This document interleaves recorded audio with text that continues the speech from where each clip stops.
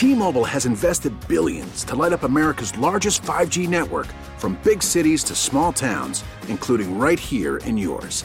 And great coverage is just the beginning. Right now, families and small businesses can save up to 20% versus AT&T and Verizon when they switch. Visit your local T-Mobile store today.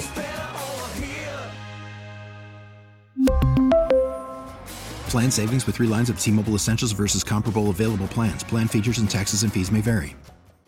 So I'm sorry to report to my friends in Chicago, the nightmare continues. Chicago Tribune sports page. Really? Column by Stephen Rosenblum. Steve Rosenblum. You know him? Never heard the name before yet. Steve Rosenblum. I think Chance the Rabbi is the way to go. Brian Paruk. Well, when's he coming back? I said, do you want to come back? And it was an emphatic no. We're glad he misses us. Sitting in for Mike Esposito, who's sitting in for Jordan Burnfield, who's sitting in for Wayne Randazzo, who's sitting in for Mark Grody, who's sitting in for Brian Paruk. It's Matt Spiegel. This is funny, because we're trying so hard to make this funny, and it's not funny. They suck, so you don't have to. Baseball is full of suck right now. For some reason, they sing. With a duck here and a quack there, right? Take the last train to Turdsville, and we'll meet you at the station. Take the last train to Turdsville. They're in need of sanitation, don't you know? Oh, whoa, whoa, whoa. They won't stop singing. Lido. Whoa, whoa, whoa. It's a master's course in stupid. You're tapping 2 kegs of stupid, and it is really flowing. What percentage is $5 on 100? They have celebrity rebukes. This is Wayne Messmer, Senior Executive Vice President of the Wolves. You know, in all my years involved in sports and many teams, I have never been involved with something that sucks so badly. The 3 words that best describe this show are as follows, and I quote, Stink, stank, stunk. It's Rosenblum and Spiegel on WSCR 670 The Score. We should be 670 WSUK.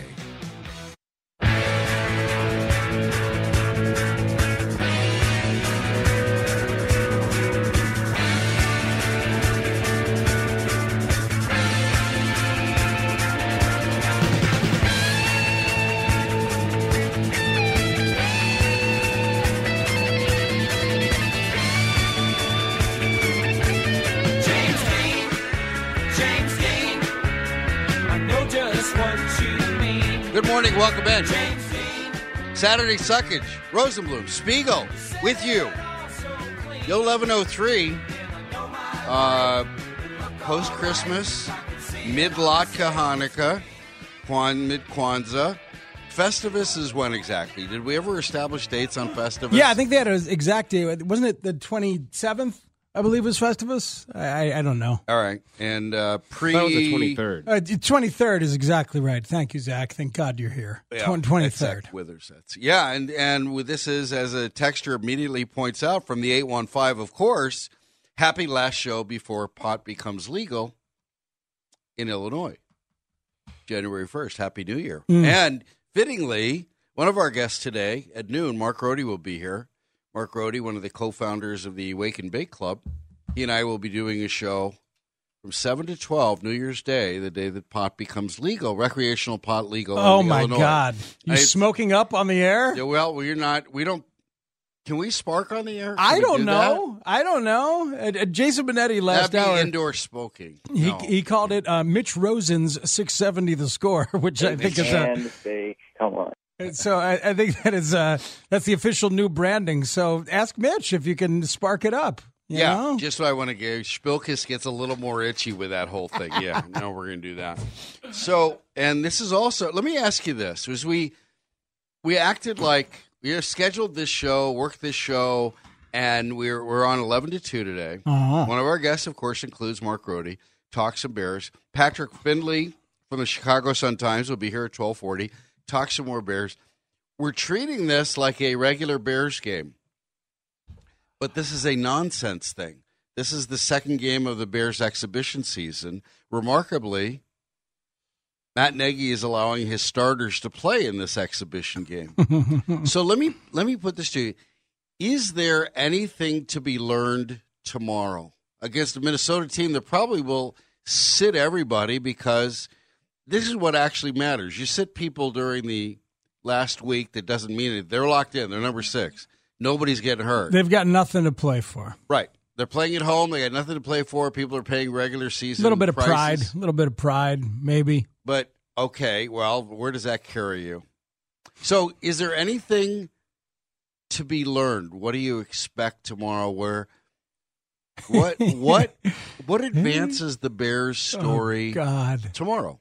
What could? It's a good question. I don't think that there's anything of consequence too much that can come out of it. Like if the offense goes out there and looks really good and functional, and Mitch has a good day, and they can run the ball a bit and they do a whole bunch of things well, I guess for them as humans, it will mean, because they are, last I checked, it will mean some good vibes, babe, to carry through to the offseason a little bit. Oh, yeah, we can do this a little, like if the season had ended with the Dallas game, that kind of thing. But they still thought they were in it.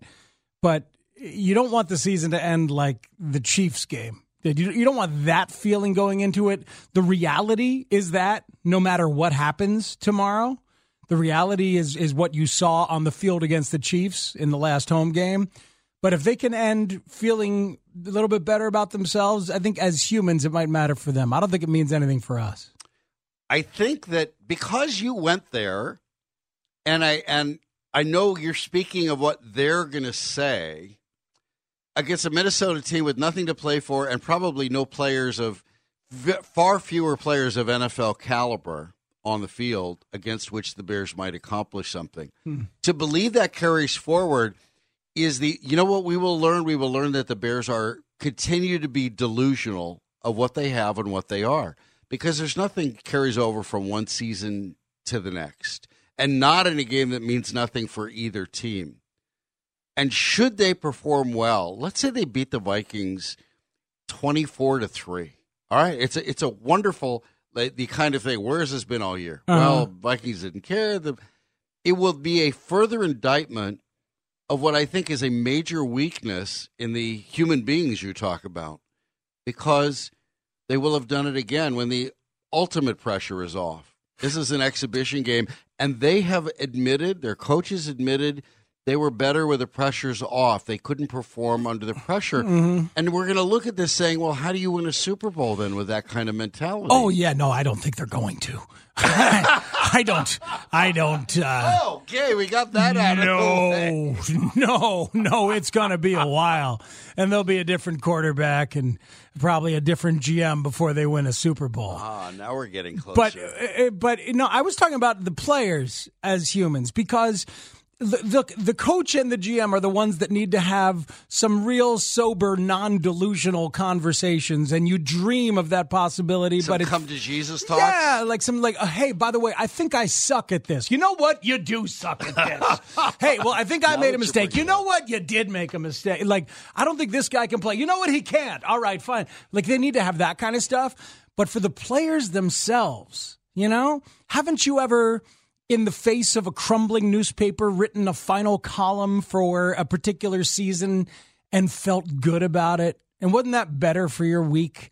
I know that during a bad concert, I have finished strong with a vocal performance that made me feel better between that and the next gig than finishing on a dud. So that's the human way that I'm talking about for the actual practitioners of the thing and not the architects. You're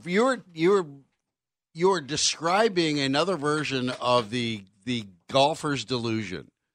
Somewhere on the 18th hole, it's the one shot that keeps you back. Absolutely. Or somewhere on the back nine, it's the one hole that keeps you coming back. Rosie, because you think you can do this. For better or for worse, I believe in the power of delusion.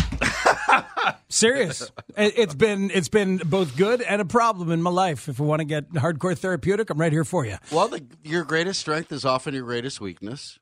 Completely correct. Okay. Yes. So I will allow you to have your delusion. Thank you. And I would encourage that. It appears to be one of your 4 major food groups.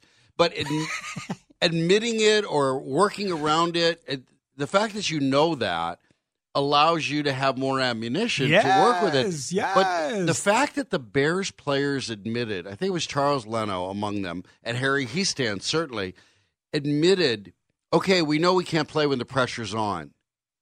All right, well, that's good that you're saying that. We know we played better when the pressure was off. We played free.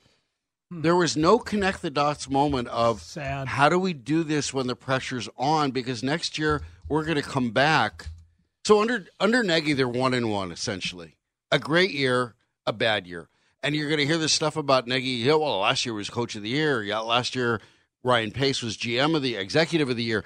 Well, what that award frequently is fluke of the year. So the Bears will happily not fire anybody. Well, not fire either of those two, because they'll say, okay, we're 1-1. We had a good year, a bad year, so which way is it going to go now? Well, those guys aren't getting fired. I think we know that. One of them. The real question, well, who should? Matt? Ryan Pace. Well, Pace. Well, he's not going to. The bosses are not going to come down to the 1 year removed from Executive of the Year, and he's fluke of the year. Well, but he's because the Mac trade was they were 12-4. They were legit 12-4. But here's the thing.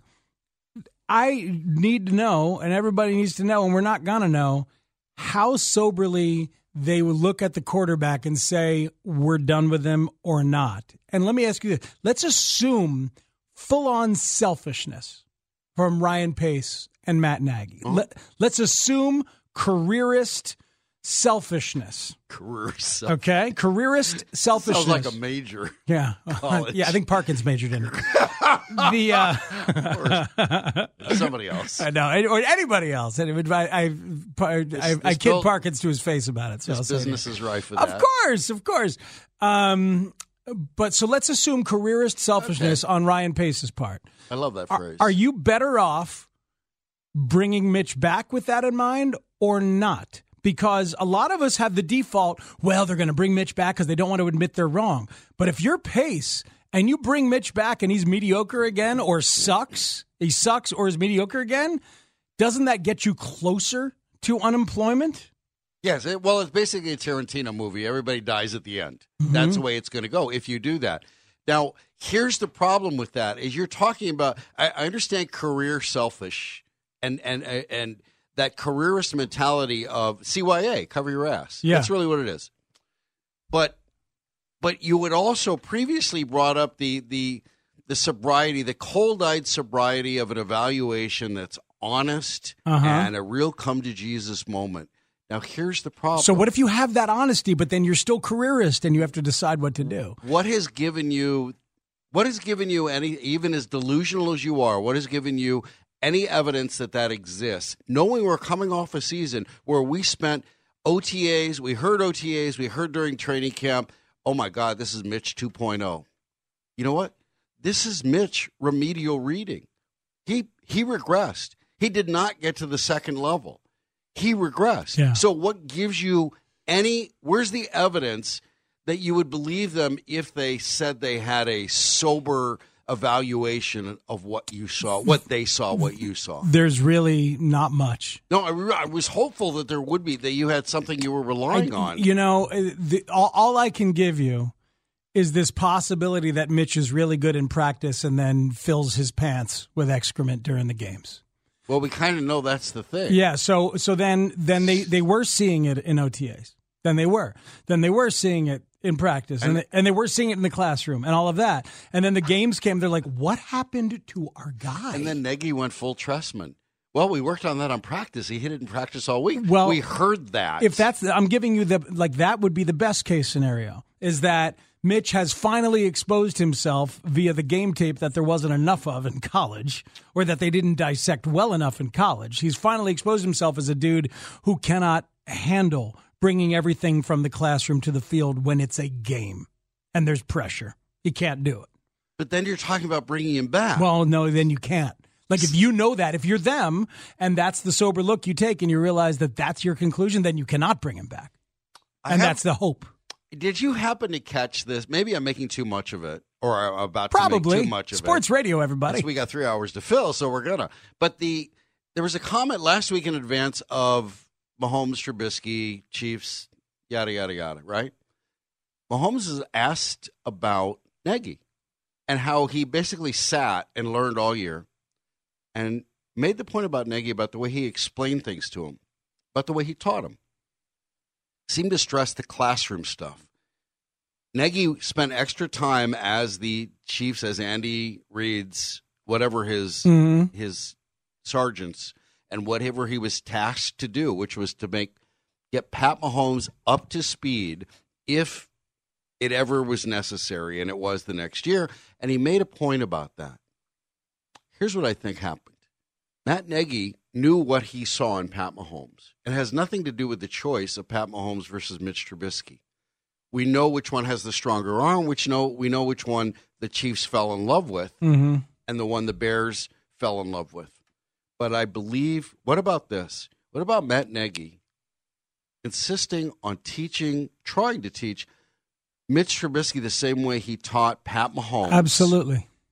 But failing to realize, to coach the player who's there, who doesn't really, you ask somebody to do the study, the academics, the homework, as opposed to actually do it. The difference between on paper and on the field. This is 100% the case. In my opinion. So you believe that, even though we're not in those rooms? I absolutely believe that Matt Nagy misevaluated his student and how he was going to learn and what he was capable of learning. And instead of giving him another 5 or 10 plays to do and using his legs and keeping things simple the way Josh Allen does in Buffalo, the way so many mobile quarterbacks have done, young Russell Wilson in Seattle, like just slowly expanding. He gave him the whole damn thing and said, learn the whole thing. And by the way, stay in the pocket more because you're ready for this gigantic leap. And it takes a really special player to do that, and Mitch ain't that. So Mitch spent 3 months before he really told us what he thought. Get me out more. Yep.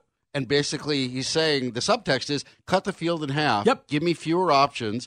I can't read zones, so let's eliminate them. He has said it every week, progressively more and more. This is what I need. This is what would be good. This would make me comfortable. He finally resorted to saying it publicly. He had to. And hopefully he's been saying it privately, and I assume that he has. I bet he wasn't saying it in the offseason. He was like, okay, I'll do what my coach is telling me to do. I'll be the good soldier and the good student.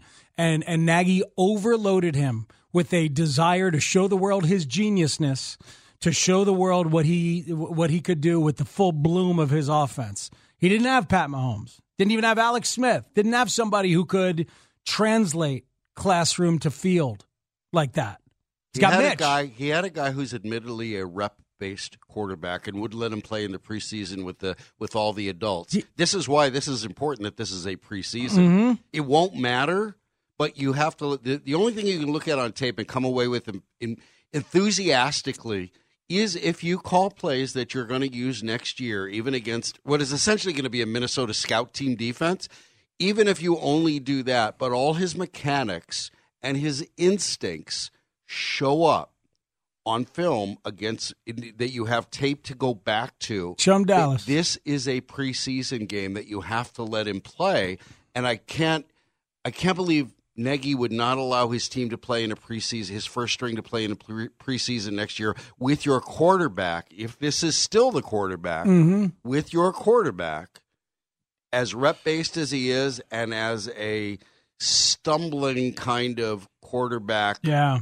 Otherwise. Well, the irony is that if they do bring Mitch back, the right thing to do is to keep it super duper simple, and the preseason stuff won't be as important because they're not asking him to learn this giant playbook full of stuff. That's the irony. Completely change the style. No, they're saying, okay, we're going to do what you like to do and what you're good at, so then it's not as important. And I don't believe they're capable of that. I just don't. Nagy is a guy who's. The BU is code for be stubborn, and I think he's very reluctant to change. He believes he has a system. I think he's got a loose leaf binder of really peachy Keno Neto plays. And don't you on some human level get that? What if you were given your one chance to be sports editor or program director, and your first year, you guys kill it in the ratings? Wouldn't you go further? Wouldn't you go even further? That was delusional. That was the defense scoring like the offense did. Amen. That was the defense with all those turnovers. They're about to tie 27 interceptions last year, and they're about to tie a franchise record for fewest. Which they did the 3 years prior to the 27. Right. The 27 was crazy, and all the trick plays worked. So big. All the trickeration. Santa sleigh and give it to the fat guy and all that stuff. All the stuff that looks ridiculous when Cordero Patterson gets tackled 5 yards behind the field. or Anthony Miller fumbles a pitch that destroys the opening drive against the Chiefs. All that stuff fails now, and it all worked last year. So that's Matt Spiegel. I'm Steve Rosenblum. We'll be here till 2 o'clock, like it or not. 11:40, David Schuster will talk some Bulls with us. They're going to play a game they can win tonight. They expect to win. They should win. If they don't win, they close the franchise down. As long as we're talking NFL here, do you mind if I share with you something that I learned in conversation and watching the Baltimore Ravens that seems so simple but is clearly not?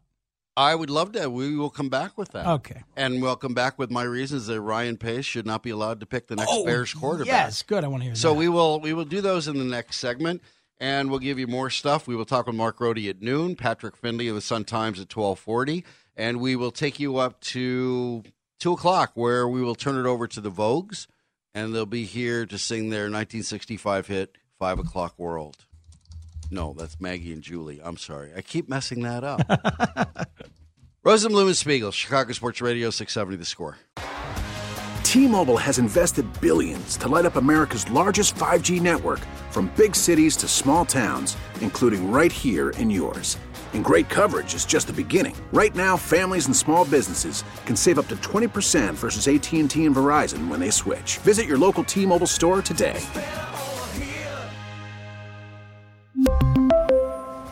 Plan savings with 3 lines of T-Mobile Essentials versus comparable available plans. Plan features and taxes and fees may vary. Listen to every MLB game live. In the deep left center field, it is high, it is far, it is gone. Stream minor league affiliates. The Midwest League home run leader. And watch the best baseball highlights and look-ins on MLB Big Inning. MLB At Bat is your all-in-one live baseball subscription for only $3.99 per month. Deep left field, it's gonna go. Alvarez ties the game. Subscribe to At Bat within the MLB app today. Major League Baseball trademarks used with permission.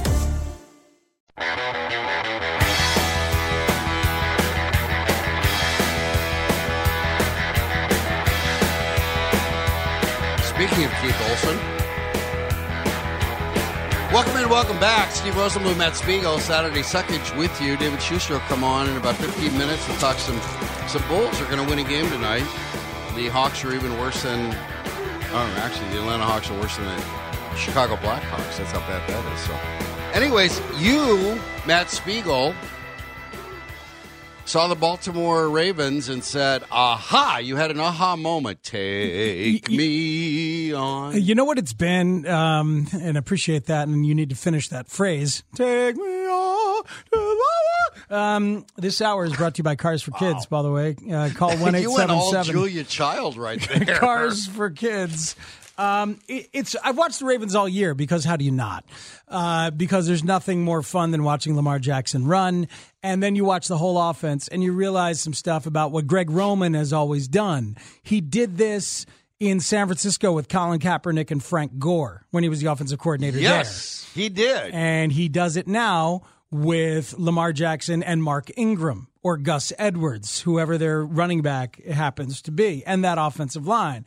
And in talking about it progressively with people along the way, and then Anthony Herron the other day, day after Christmas, had Anthony Herron on, we were talking about it, I realized why it works so well and why the Bears look so awful when they run the ball. Share with the class, please. Because the Ravens have an incredibly physical attacking offensive line and a very physical attacking running back in Ingram, just like Frank Gore was. Yes. Right? And And what they do is they make a definitive, decisive plan to run directly at you and run the ball. Mm-hmm. And hurt you and wear you out by doing that. Hurt you and wear you out by doing it, but on a play, they might dress it up with all sorts of wacky trickeration going to either side. And, hey, look at the jet sweep action. That's adorable. And look at this. We might hit a guy down there, and there's another guy going out over there. But really what they're doing is just beating the crap out of you decisively and definitively with authority. And meanwhile, watch the Bears' plays. Watch the offensive line. They're always seeming to hedge. We might be running. We might be passing. Mm-hmm. Montgomery, I might be going to this spot, or I might bounce it outside. Tariq, should I bounce it outside? Probably, maybe. Even Mitch with the tentativeness. But no, it's 101 stuff. It's basic stuff. Shake them up with the side-to-side stuff and get them just a tiny bit off balance and then pummel them straight ahead. It's a power running game that the Ravens run. Power, physical, strong, and decisive. And I keep coming back to decisive and deciding to run it. That's why, when they put Mitch under center, when Nagy puts Mitch under center, they run better. When they were in the I formation, because the line's not thinking, well, it's the RPO. It's like you got to be super special skilled to run RPOs and still be able to run block when you're hedging your bets about which way to go. It's a much more effective way that the Ravens do it or the Niners do it. When we run, we run. And everybody knows you break the huddle knowing we're going to run. And we're going right the hell at them. And every offensive lineman will tell you there's a greater ferocity to their play when they can go forward, when they can dominate, as opposed to the more defensive style of backing up for pass protection. Sure, and imagine being caught in between that every single play. Not knowing, But also, Greg Roman has established a commitment to the run, had before. Yes. And there was every reason to believe the Bears would have established a commitment to the run when they went out and made David Montgomery the lust of the object of their affection. But you don't do it with a running back. You do it with a mindset and an offensive line. You need a running back you want to block for, and Matt Nagy seemingly was in favor of what Ryan Pace did. But it's philosophy. It's philosophy, and Nagy does not have this philosophy at all. It's how you end up throwing 55 times. It's how you end up crapping the bed in your one chance in the playoffs with the Chiefs because he didn't run enough. He doesn't believe in it. No. He doesn't think it's the key to what you do. And having the mindset to do it is the key. Look at Kyle Shanahan. They run the hell out of the ball. He's wrong. He would have been a good hire, that Kyle Shanahan I agree. guy. I agree. Roots here. Okay. I need to make this point about why Ryan Pace cannot be allowed to pick the Bears' next quarterback, which means he doesn't have to be fired, but he can't be GM anymore. He can go to personnel, do stuff like that. Because and I feel bad that I didn't do this when he was hired, so this is research too late. But let's connect the dots. The first thing he did was he refused to dump Jay Cutler during his honeymoon period. He really had a get-out-of-Jay-free card. He could have just said, but he could have come in there and said, we're not doing this. Yes. And everybody thought he would. We all thought he would because you knew it wasn't going to work.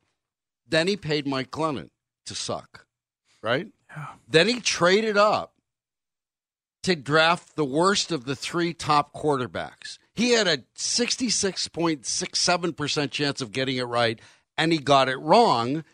And he even refused to they weren't going to work out Deshaun Watson. Right? It was Mahomes, but he was being you. He was sold on it. He was keeping it a secret. He loved the guy, which Habarkish loves to point out.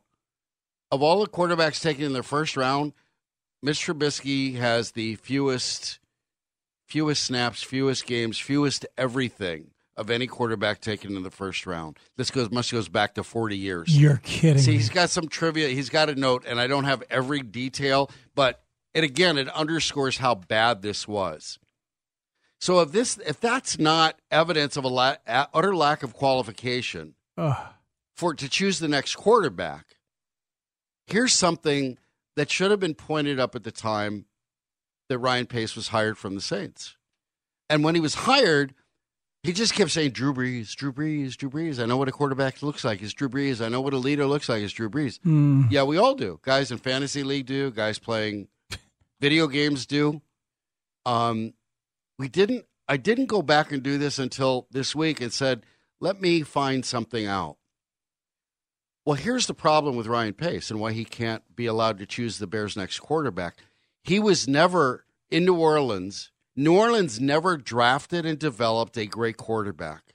In fact, they never drafted and developed a quarterback. No, they traded for Breeze. He was injured. They got him off a gurney. So Ryan Pace joined the Saints in 2001. So he came to the Bears in 2014. At that time, he said, I believe we should draft a quarterback every year, right? Well, and he said he believed in Drew Brees. Okay, Drew Brees is a good gold standard. Leads the NFL in total touchdowns, right? History, right? Okay. He hasn't drafted a quarterback every year. He doesn't come from an organization that drafted a quarterback every year.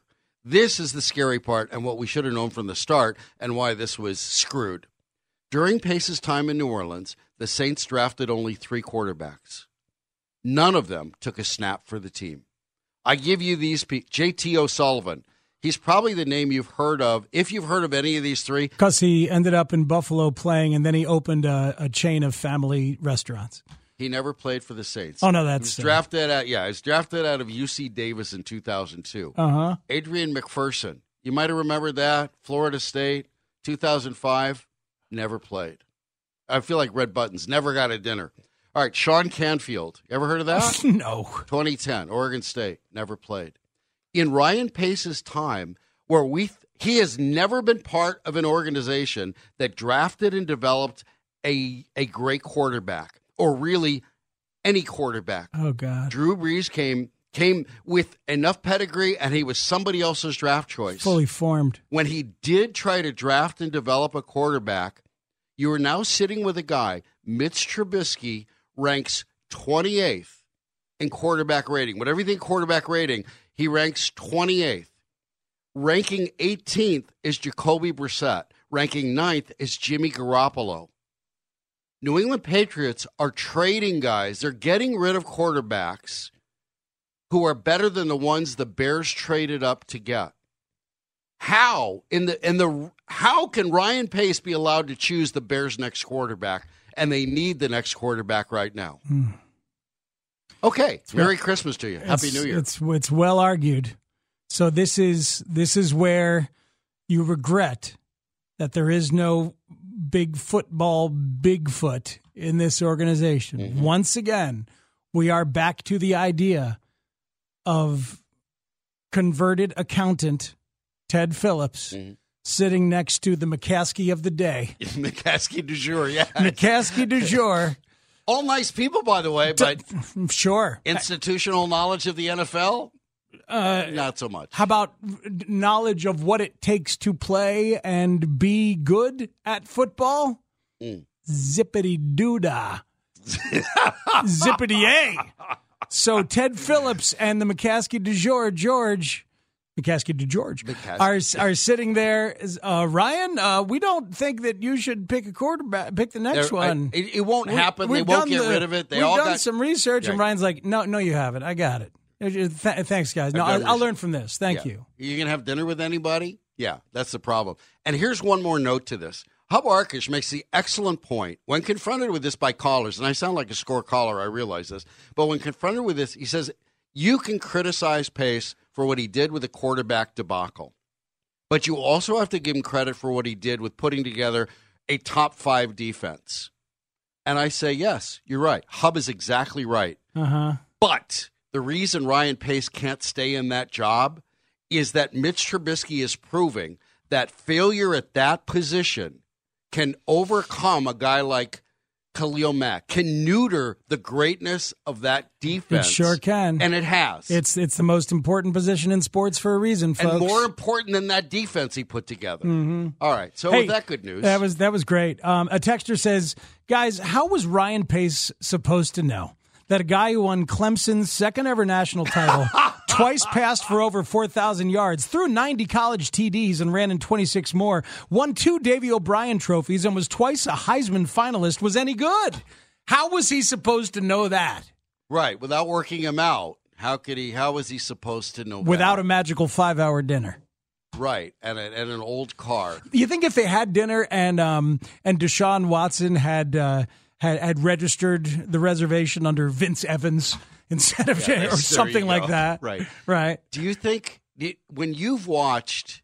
I know we got to get out of here, but this point that you bring up about Deshaun Watson and having dinner with him, when you've watched him, there have been recently a lot of post-game videos where he's broken down plays, right? It's the best. Could you imagine like that dinner and what how does that not sell you? How do you not do a personal interview? You spend 24 hours with a guy, and how could you not come away with being so impressed and sold? Because Ryan Pace has Tony La Russa disease. Yeah, I know. He's got Tony La Russa disease. I'm smarter than you. All right. Just watch. All right. Well, just listen. We're gonna. If you thought Ryan Pace sucked, wait till we get to David Schuster next. Rosenblum and Spiegel, Chicago Sports Radio 670 The Score.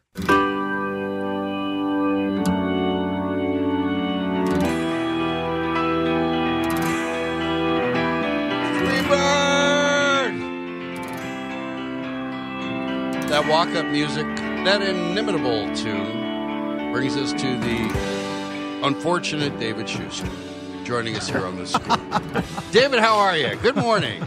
Good morning, guys. He joins us on the Al Piemonte Ford hotline, Al Piemonte Ford in Melrose Park.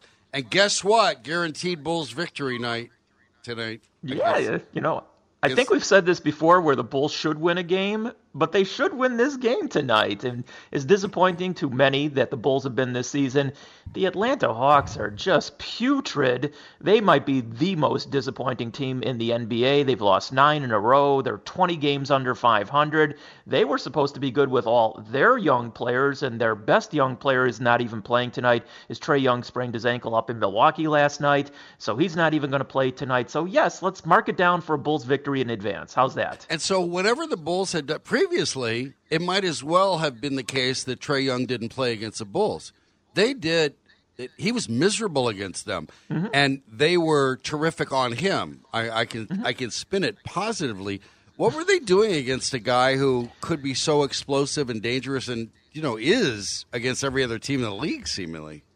Trapping him as soon as he came across center court. And I even asked this of Jim Boylan the other day. Did you put extra emphasis on trapping this guy? And he goes, no, we do that to everybody. But the reality is, yeah, they absolutely were putting extra emphasis. As soon as this guy crossed center court, they were double teaming him and trapping him and getting the ball out of his hands. And if it ever got back into his hands with just a couple of seconds left on the clock, he was putting up some really cockamamie shots. So yeah, and Chris Dunn really took it to heart to shut this guy down. I mean, he burned the Bulls. Trae Young did a couple of times last season, specifically in one of the games. So it's really been their mantra to shut him down, and they have in the 2 games that they played so far this season. Chris Dunn is going to play in this league a long, long time, isn't he, David?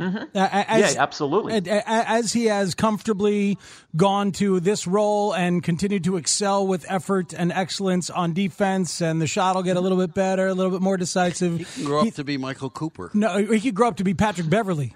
Okay. Maybe. Yeah. That works. So something like that. So he's going to play a long time. Yeah, I don't know if his shot's ever going to get better, Matty, to be honest with you. It's still not a very good-looking shot, and I don't know if or when it ever will get better. But there's a role for a guy like him in the NBA who's a defensive guy who can, break down defenses and cause havoc out there. There's no question about it. I don't think he's a starter ultimately. He's obviously doing that right now because the Bulls have their own injuries to deal with. But yes, there's a role for a guy like that in the NBA. He'll play the next 10 or 12 years, no question. How many good, complete games has Lauri Markkanen had this year, and is that number way lower than it should be for a man of his skills and experience?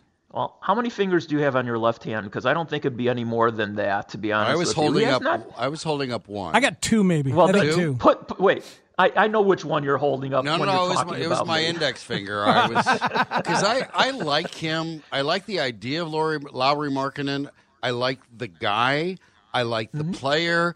I like what he could be. I have no idea where I'm far more dubious about that actually being accomplished, that the reality will meet the expectation. Well, which one will meet the expectation first, if at all? Mitch Trubisky with the Bears or Lauri Markkanen with the Bulls? Well, Markkanen's got a far better chance because they're going to get rid of Jim Boylan when they finally wake up, and he might get a real coach in here. Yeah, Markkanen is interesting. I mean, if you just go back to the very opening night when he did everything right, he had 35 points, and I can't remember how many rebounds. It was double figures, I think. That's the kind of Lauri Markkanen you wanted to see on a nightly basis. He's had a little bit of an injury bug, that not enough to cause what's happened to him overall so far this season. He needs to go inside first. I'm a big believer, especially if you're 7-1, of which he is. Score on the inside first, then take your game to the outside. Too often he just sits on the three-point line, and if his shot is not going in, and it hasn't on a consistent basis, then you're just basically wasting him. So, again, I'm a big believer. Make your layups first, then start hitting your jump shots. David Peoria, Matt wonders, and it's a good question, if New Year's Eve might be a time for the John Paxson interview. Or maybe Arbor Day? When is Arbor Day? Arbor Day. Arbor Day? President's Day? I'm not sure. How about Valentine's Day? I actually was thinking about Arbor Day. You're right, Maddie. Yeah. It didn't happen this year, but it's not to say that we can't start a new tradition sometime in the near future. I'll leave it at that. When's Tu B'Shvat? I'll take obscure Jewish holidays for $500, Alex. Certainly. All right. The case of Kobe White is in looking for reasons. I know the Bulls have about a little less than a 12% chance of making the playoffs, and I know that was their goal. And thank God the East sucks that they actually have that much, that great a percentage of chance to make the playoffs.